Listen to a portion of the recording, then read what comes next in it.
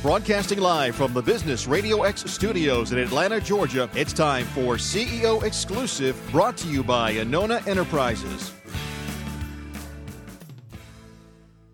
Good morning. On our show today, we have Tom Kramer, a serial entrepreneur and founder of the Brain Trust, a CEO peer group that advises CEOs on running their businesses. Tom, thanks so much for being here with us this morning. And thank you, Sohani. It's a pleasure to be here. So I'd love to start the show just by finding out, in your mind, what do you think are the top trends or recommendations that you think are really important for our CEO listeners to think about? Well, some of the things that I'm seeing with our members of the Brain Trust is we're looking at the business from an analytical point of view, and I think the role of the salesperson and applying analytical ideas in the selling process in a company is something that I'm seeing more of, and I have some ideas around that. One of just the to interrupt you, Tom, how many folks do you have? How many CEOs do you have who work with you in the Brain Trust? Well, we have about 35, and that's in two different groups. So we have an average of 16 or 17 people in a group, in two different groups. Yeah, and just by way of background, what industries, or is there any common theme or any unifying theme? Not really. We have kind of an expectation that there'll be no conflicts of interest and no competitors in the group. So if you've got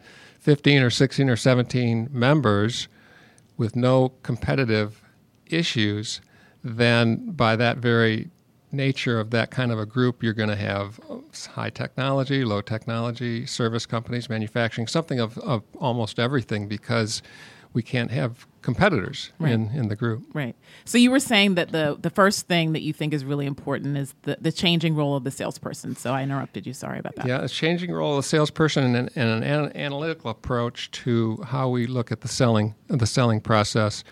And one of the things that I'll be talking about in a few minutes is ideas around a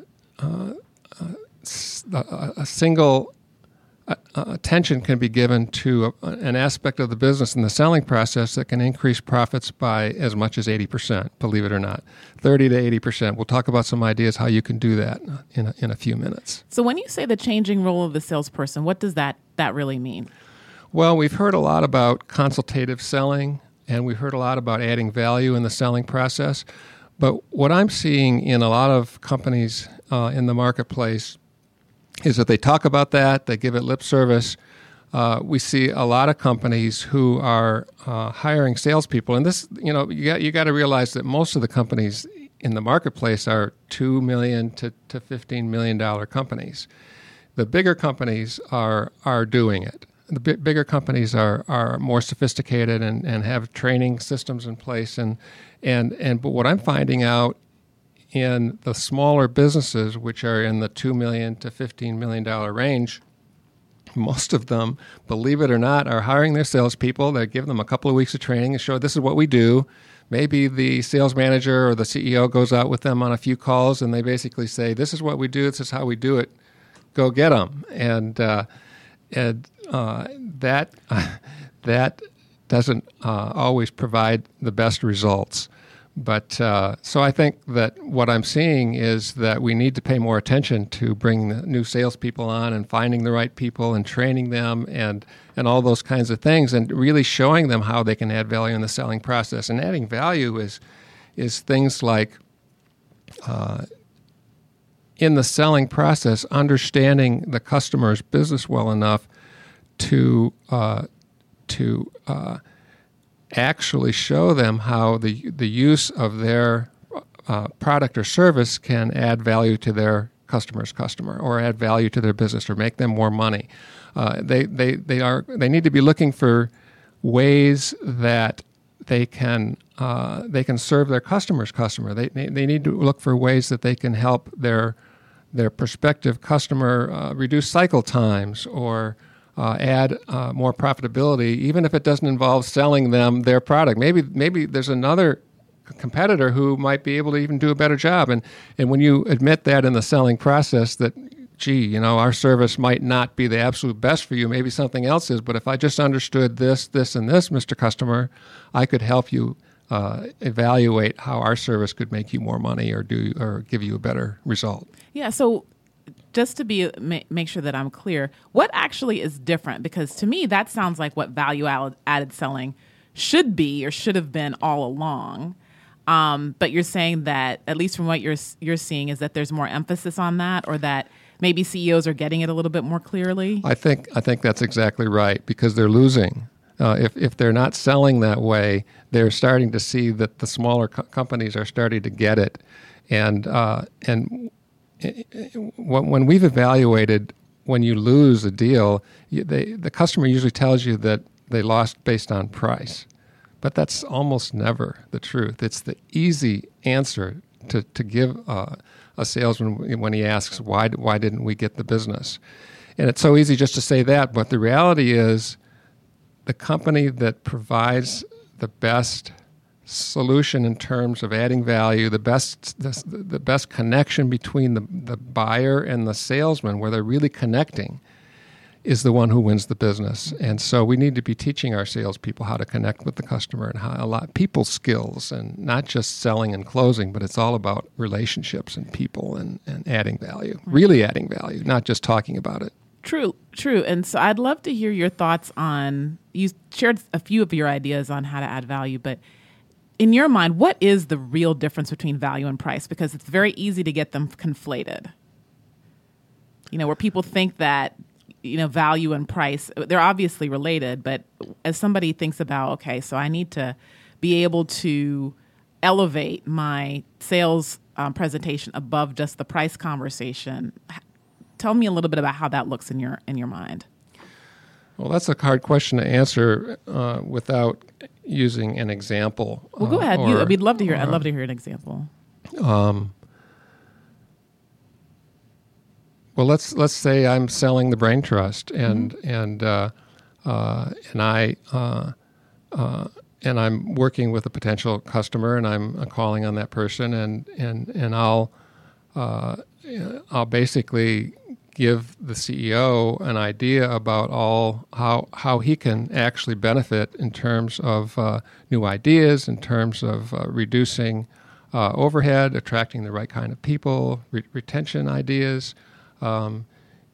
It's all about talking about how the company is going to benefit, and it's price never really comes into the equation. It's a transaction that basically the CEO is exchanging his time and some investment in an opportunity to learn from other people, an opportunity to find solutions to his problems from people who've already been there, kind of a thing. And so it's the conversation is focused on how the customer can give that exchange of time and really learn something valuable, and really have potential breakthroughs, potential ideas that can totally change the game in his or her company, because there are other members in the group that are changing the game in their industry. And so where does an idea come from? If you get out of your comfort zone in your company and get away from the chaos for a half day a month, which is basically what we do, we sit together in our meetings for a half day and give advice and counsel to each other. And getting away from the business and rubbing shoulders with like-minded people and give you an opportunity to see what other people are doing, and creating ideas around how you can differentiate yourself and become the company that would put you out of business if you really did the right things. Right. And so one trend that you've seen is a renewed focus on value-added selling. And then you also mentioned analytics. And so tell us a little bit more about what you're seeing with the use of analytics. Well, one of the things I wanted to talk about was something, what we call a leverage point in business, or what single thing you can do to impact the profitability of your business, the biggest single thing that you can do is to impact profitability is to increase your closing percentage or your conversion rate, and that's about analytics, right?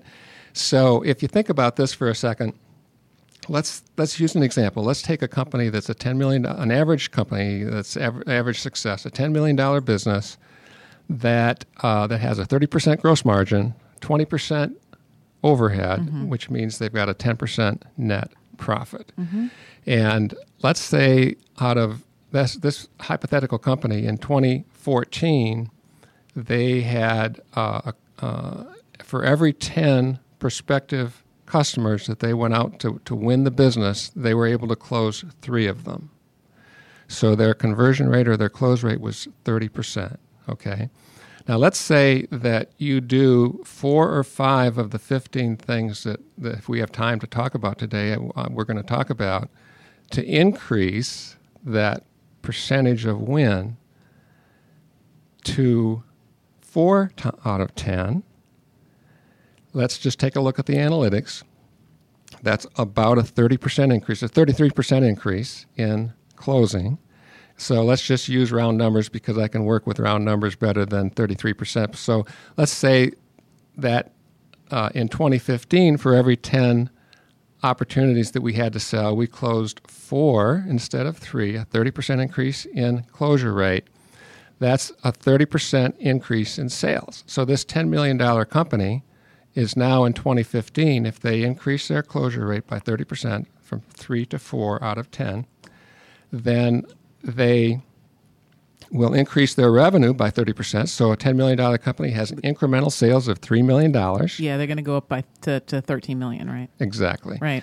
And if they have a 30% gross margin, that means an incremental contribution to profit of $900,000. Right. So their gross margin is $900,000.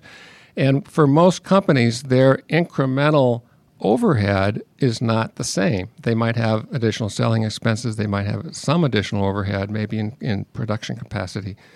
But it's nowhere near the 20% it was on the first $10 million. So of that $900,000 increase in gross margin dollars for 2015, you could reasonably argue that for most companies, the net incremental profit from that revenue would be about $700,000, just to pick a number that's arguably could be possible for many companies.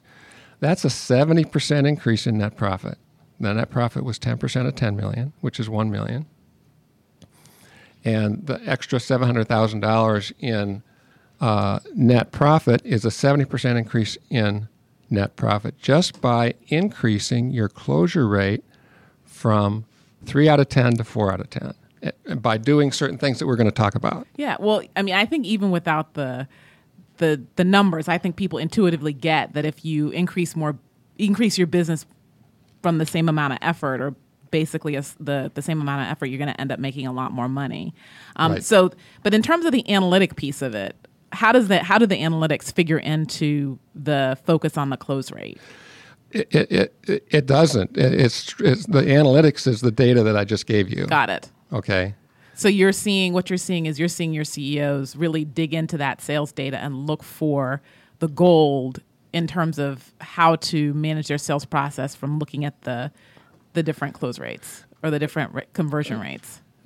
Forgiving me for not being clear enough, but the analytics part of it is simply what the data that I just gave you, the 30 going from a closure rate of 30% to a closure rate of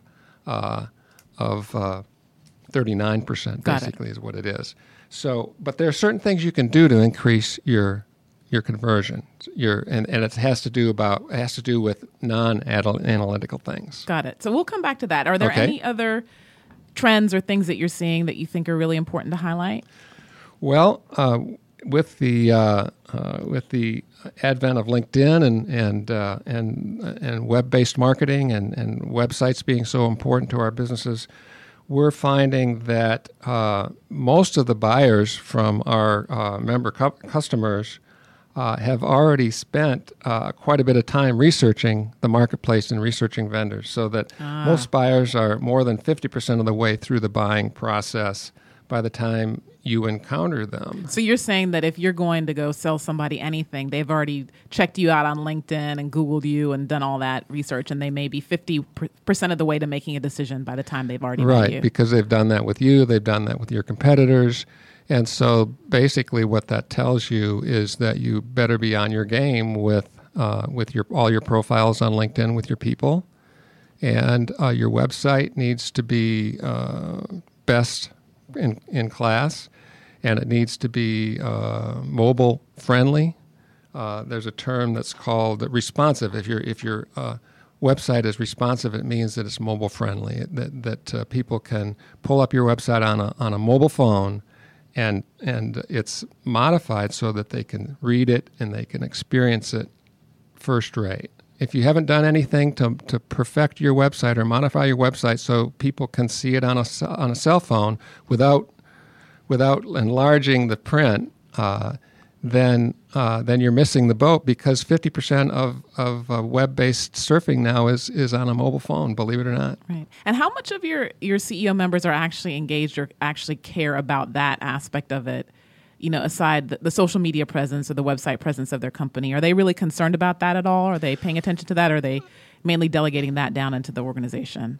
Well, there's usually someone in charge of the website and social media and so forth at a business, but everything in small companies comes down from the top, and so the money that needs to be spent to perfect your website to make it mobile friendly has to be usually decided by the CEO to say, we're going to spend some money and redo our website or modify it so it works on a cell phone.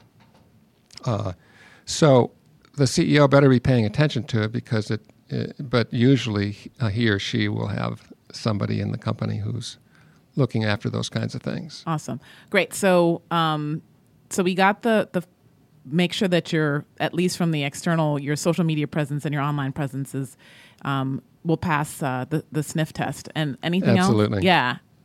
Yeah, that's the other thing we find is that so many of our companies, I think this is true across the board, companies are not spending enough money on marketing. Marketing is about generating leads for your salespeople to go sell. That's their main function, right? And so filling the funnel so that you have enough leads and the right kind of leads that are the right companies that you have the highest chance of closing. One of the techniques that we use to increase your closure rate is to fill the funnel with not only enough companies, but the right kind of companies that you have the best chance to win the business. What we see is that most CEOs understand selling because they're usually pretty good salesmen. If they started their business, they couldn't get going unless they could sell their product.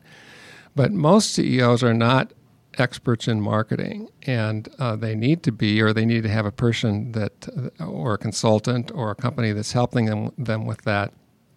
But what we see is that most companies aren't spending enough money in marketing because they just don't have enough prospects and or enough of the right prospects. And do you have a recommendation for, based on a percentage, or how much do you think a company, how does a CEO figure out what the right number is for them to be investing in marketing? Well, that's a really good question. And it depends on a lot of different things, what the business model is and what your profit margins are and those kinds of things. But we have a concept called the lifetime value of a customer. This is a concept that I would guess that 50 to 75% of CEOs haven't heard that concept before. But it's a very, very important concept. And if you think about it, if the lifetime value of a customer for you is, let's say it's $50,000, and the gross margin dollars from that $50,000 is $15,000, 30% of $50,000 is $15,000 in gross margin dollars per incremental new customer, then you can go to your financial manager, your controller, or your CFO, and say, okay, if we can acquire $15,000 of gross margin, lifetime value of gross margin dollars, what can we afford to spend to acquire that new customer? And so the CFO and the controller can help you figure that out so that you don't overspend and run out of money. But it's the answer to that question, coming back to the answer is again depends on your gross margins. If you have a 70% gross margin business, then you can afford to spend a lot more money on acquiring a new customer, right? Mm-hmm, mm-hmm. So it all comes back to your financial model, your business model, and whatever a company is spending in marketing, it's almost always not enough and not the right amount. But what is the right amount depends on their particular business model and what their cash flow looks like and what they can afford to spend. Right. So let's go back to the previous point about the conversion rate. And you were saying that there's some specific things that you think are really important in terms of being able to increase that conversion rate. And that, for you, is the single biggest leverage point lever that a CEO can pull to increase the profitability in their business. Right. Absolutely. Tell me about some of those specific recommendations. By the way, that idea is not my original idea. I want to give credit to Ken Robbins, who is the CEO of Response Mind Interactive here in Atlanta. And he gave a presentation to our group one day about the 10 most important things you can do to increase the success of your company. And that was his most significant point of his presentation. And I just stole it from him. And but the ideas I'm going to give you right now. So you can give Ken a shout out on the radio. Bet. Yeah. You bet. But the ideas about how you can actually go do that are my ideas, and here are some of them. First of all, the most important thing you can do to increase closure or conversion rate is hire great salespeople, right? And so what you need to do is you need to have a great process for hiring salespeople who are going to give you a really terrific outcome. One of the assessments that we use with our member companies that has become kind of a standard practice for many of our members is an assessment called the Harrison Assessment. And there's also some assessments that you can do to determine how a particular individual how they would be successful in a selling situation, or there's also a DNA test, a sales DNA test that one of our consultants does also. And but anyway, the whole idea is to hire people that would give you the best outcome, and not be afraid to upgrade your people to consistently try to find those really star performers. Because to be perfectly blunt about it, hiring great salespeople who are going to give you great results is really, really hard. I would say you could take 100 companies and put them in a room, random companies, and this is based on my experience. 90 of those companies would not be happy with their sales force, the results and the quality of the people. It's really, really hard to find great salespeople, and there's so many things that you can do to increase that probability, and there's so many things you can do to make, once you hire the person, to make them better. But the first most important thing, of course, is to hire great people. Next thing is to train them, right. Is to train people in a way that that gives them the best possibility for success. And so instead of spending a week or two showing them, okay, this is what we do, this is how we do it, go on the call with them for a few days and maybe repeat that process in a month, that's not good enough. You have to have a total process of training your salespeople on your product, your service, and how to be better salespeople, how to be better people as individuals, how to have better relationships. Again, one of the most important factors in winning business is the relationship between the salesperson and the buyer, and that's a skill that some people have and some people don't. But you can develop those relationship skills. You can develop your ability to magnetize that customer to you as the salesperson, and it can be an art, but there's a science to it also, and there are things you can do to increase that One question there. So hiring the right salespeople and training them sounds relatively straightforward. Why do you think that so many companies get it wrong? You say that 90%, if you threw them in a room, they'd be unhappy. Why do you think so many of them get it wrong? It's because they're operating their business in chaos. Most businesses intend to do all the right things, and a lot of the things that we're going to talk about today that seems obvious. Most companies must be doing that, but what ends up happening in the real world is that customers, newer customers that you're installing or that you're delivering your product on, have problems, and all of a sudden half the resources of the company, including the CEO, including the sales manager, are focused on this one company where they've got to save the day. They've got to solve all these big problems. Or a whole rash of dozens of things that go wrong inside companies, and you're reacting to all these problems. They just keep getting bigger and bigger and bigger to the point where most companies are operating in chaos most of the time. And so their good intentions of doing all the obvious things just don't get done, believe it or not. Mm-hmm. And so in terms of that chaos, I mean, what's your recommendation because that seems to me like that low level or high level of chaos would be an underlying issue that runs throughout the whole company. Right. And so what's your recommendation for how CEOs can get the chaos kind of more under control? Well, we call it firefighting, right? And we call it reactive behavior.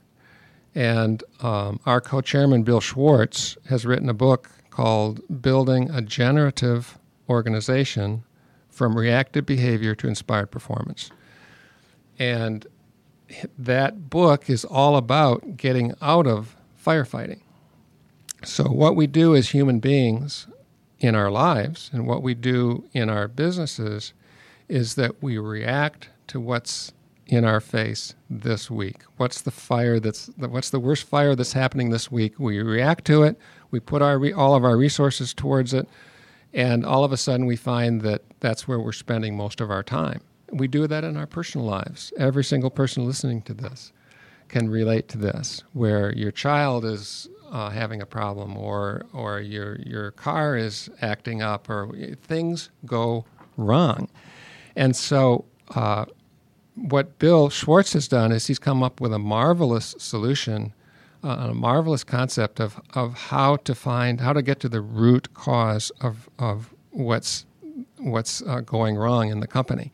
And it's all about systems dynamics, and I'm not going to be able to explain this in our short time together, how to get out of reactive behavior.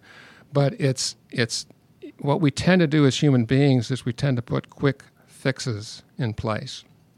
We tend to put Band-Aids on problems because we want this quick fix. We need to solve this right away so we can go do something else to solve a problem. And so these fires are going off inside our companies. We put quick fixes in place, and what happens is that doesn't really solve the problem because it doesn't deal with the root cause of what's causing the upset behavior, upset conditions inside your company. So if you take a look at the way your company really works, it works according to how it's structured, how it's designed. Water flows according to the lay of the land. That's one of the core principles in Bill's book. So your company works according to the way it's structured. And if you change the structure, you'll change the outcome. And so what his book is about is determining through systems dynamics, by determining taking a look at what goes wrong inside your company and figuring out what the root cause analysis is. Then you can, if you fix the root cause, then that problem will never happen again. Put quick fixes in place, the problems come back. If you fix the root cause, then that problem never happens again. And guess what? If you do this throughout your entire company and you reduce your reactive behavior from spending 50% of your time firefighting and reacting to problems, and instead of doing that, you're spending 10% of your time reacting and fighting fires, then you've released 40% of your time to create the future, to be productive. Because when you're fighting fires, you're not productive. You didn't plan on that fire happening. It's totally unproductive time. It's a waste of time. So if you actually do things so that those fires don't happen, then you're freeing up all this production capacity. And Bill talks about in his presentations to our members and in our meetings, he says he's never seen a company that's more than 20% productive. And people look at him and say, "Are you kidding? Are you kidding?" You said I'm killing myself. He's never seen a company that's more than 20% productive. Yeah, let me tell you how that works. But people say, "Are you kidding? I'm working my rear end off. Everybody in my company is working 60 hours a week. We're not productive." But the reality is we're spending the majority of our time fighting fires, and that's zero productivity. If your car breaks down and you got to spend half a day getting your car fixed, is that productive? No. If your customer has this new installation or this new customer has these huge problems that you didn't anticipate, they weren't supposed to happen, but you got to take 50% of your resources and go solve that problem, is that productive? No. So if you can eliminate those fires from happening, then you free up all this production capacity. So what he's saying is that people are spending 50, 60, 70% of their time fighting fires, and that's not productive. So they're only 20 or 30% efficient. Wow. So, by the way, you won't find his book at Amazon. Bill is an unusual guy. He's probably sold 20,000 books, but he gives them to his customers and he sells them to his customers. And if anybody wants that book, they can Google my website or email me, and I'll give them the book.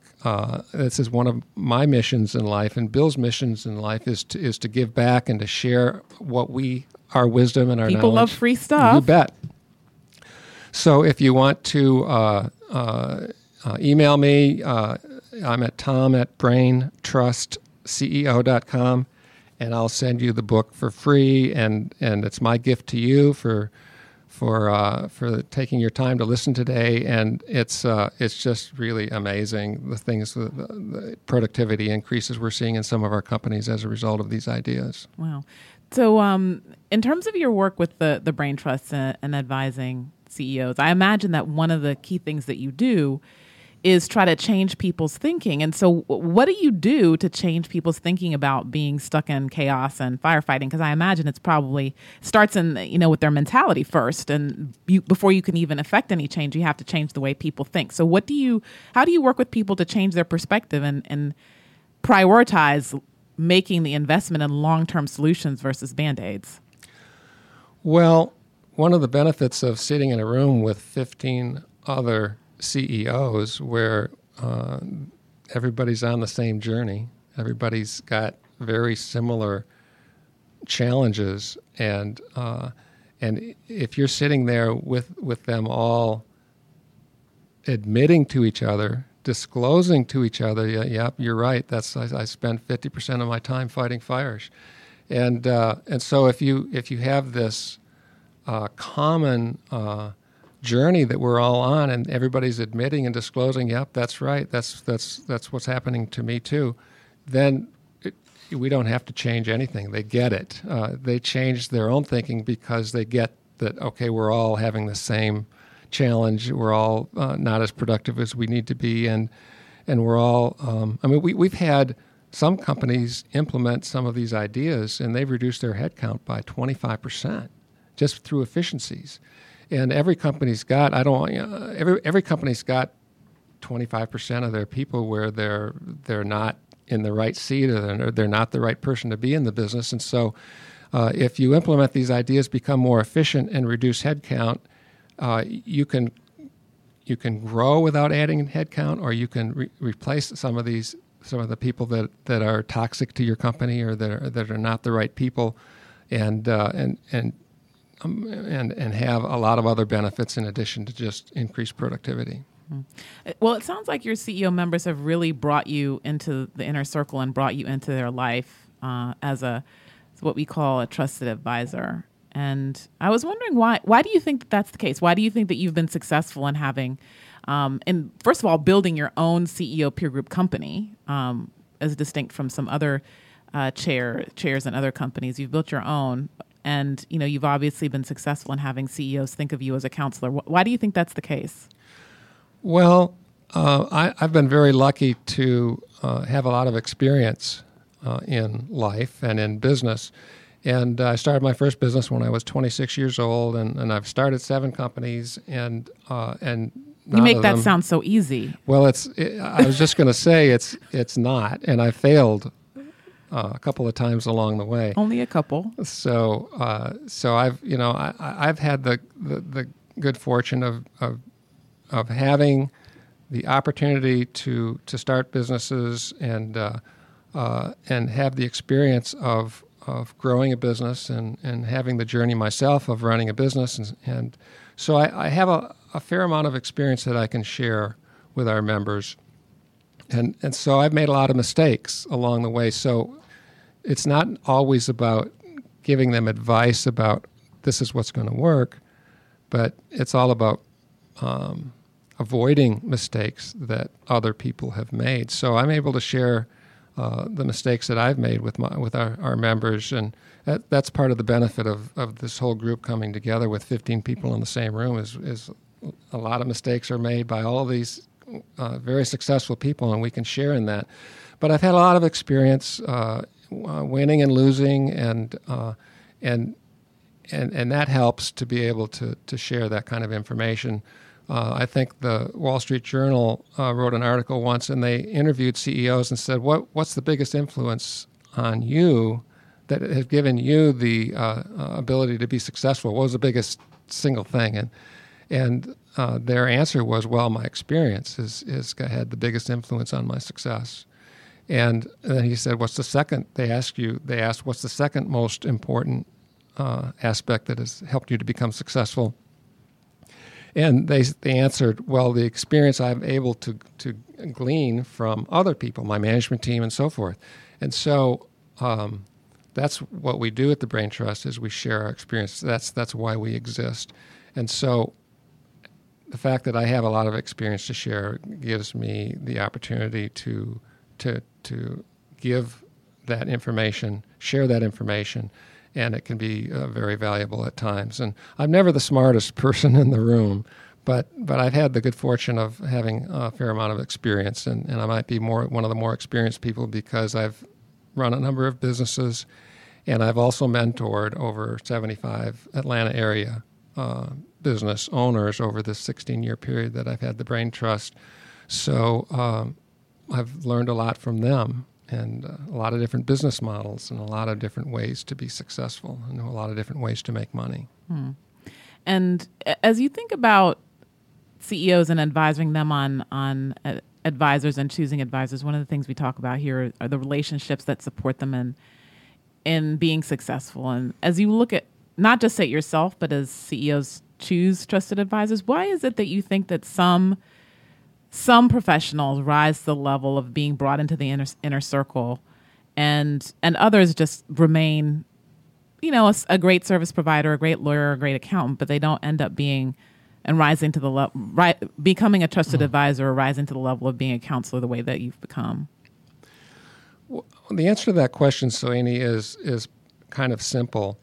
If you're talking about lawyers and CPAs as an example, or any service professional. Well, let's just pick those two to begin with, and then we'll talk about others. But what I found with CPAs and lawyers is many of them are technicians. They have really good answers to the questions. They have, let's say, a lawyer is very technically very good at writing a contract or telling you or helping you with the legal aspects of a particular deal. What we hear a lot about lawyers is that they're deal killers, not deal makers. So what a lot of lawyers do is they will... If there are lawyers listening, we're not bashing you. No, we're not. We're giving you some ideas about how you can be better and win more business on your end of the end of things. But many lawyers will try to tell me if I'm hiring them or working with them, this is what can go wrong. This is all the things why not to do this. and they don't put my hat on unless I ask them to. And so when I'm working with an attorney, I'll say, okay, if you were me and I am willing to take this level of risk, usually a lawyer is helping you with risk, right? He's helping you determine what is, from his point of view, what is the most perfect way of dealing with a particular situation or a contract or a M&A transaction or what have you.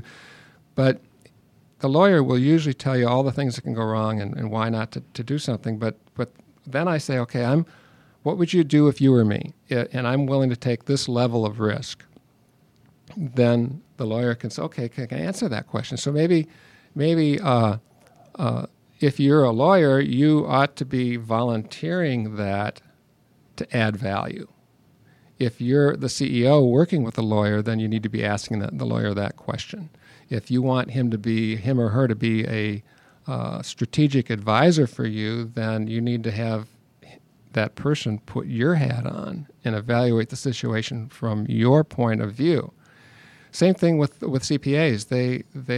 They're technicians. They give you black and white answers. It's pretty much either this. They don't have the way they work is things are either this way or that way. But they rarely will volunteer their opinion on the business decision that's involved in a particular issue.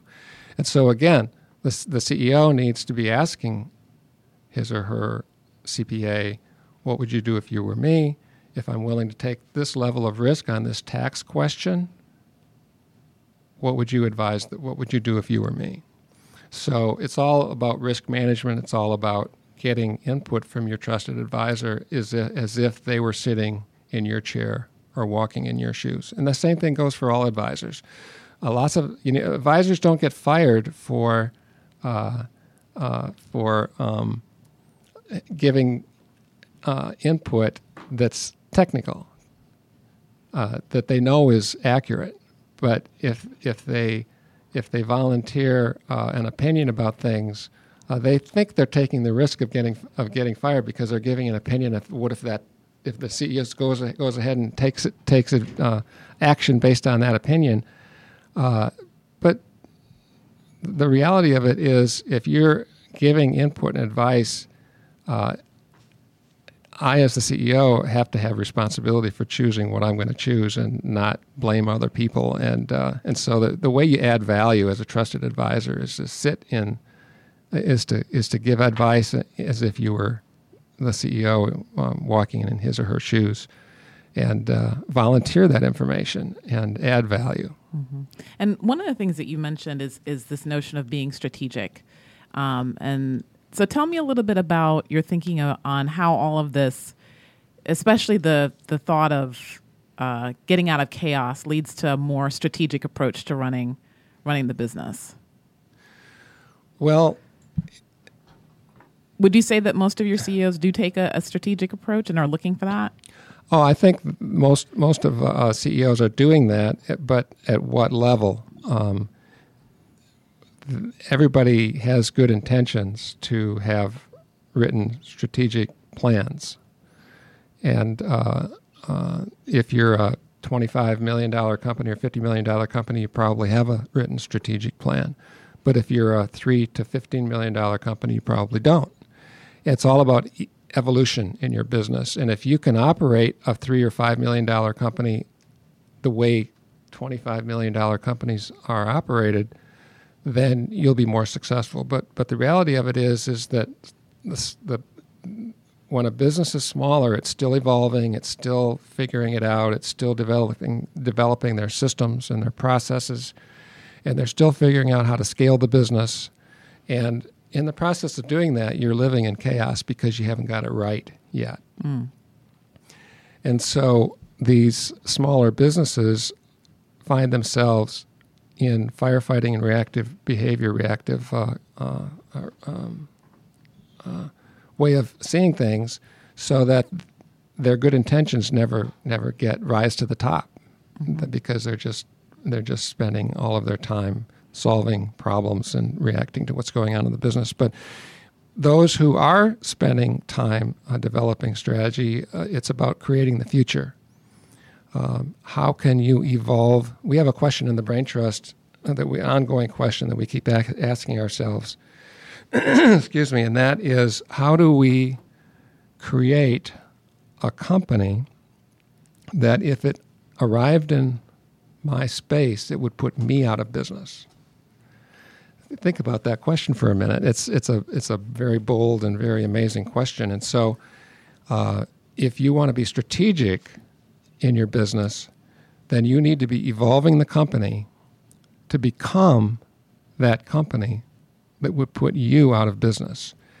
And so you need to be spending time creating the future. You need to be spending time evolving the business. You need to be spending time working on new ideas and new products, new services. And how are you going to change the game in your business? Changing the game is another big thing we talk about in the Brain Trust. And those companies and those CEOs who are figured that out, how to change the game in their industry, are the ones who are going to be unbelievably successful.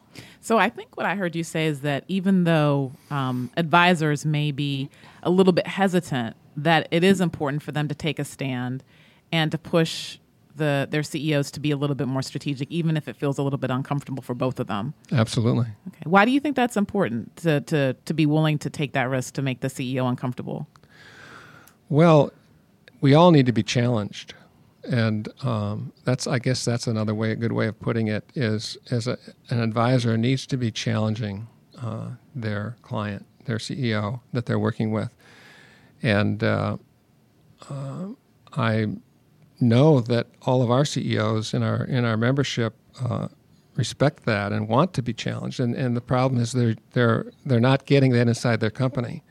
Their employees, very few CEOs give permission or empower their people to challenge them. And is that something that you would recommend, though? Absolutely. Okay. Absolutely. In fact, I would keep score on it, and I would reward our people who worked for me who challenged me. Oh, so this is something that you have done? Yeah, I have. It's been a while since I've had a lot of employees in a business, but I had that sense a while back, and it really is important to give permission to your people to have new ideas and to disagree with me and challenge me. Great.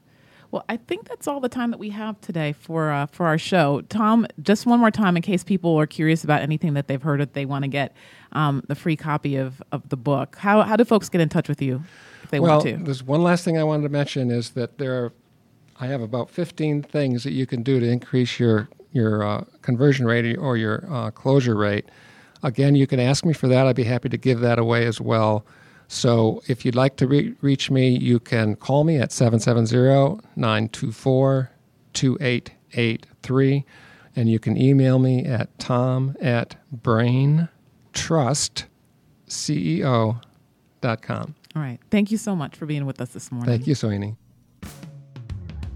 This show is brought to you by Anona Enterprises, where strategy is your access to money and performance. Learn more at AnonaEnterprises.com.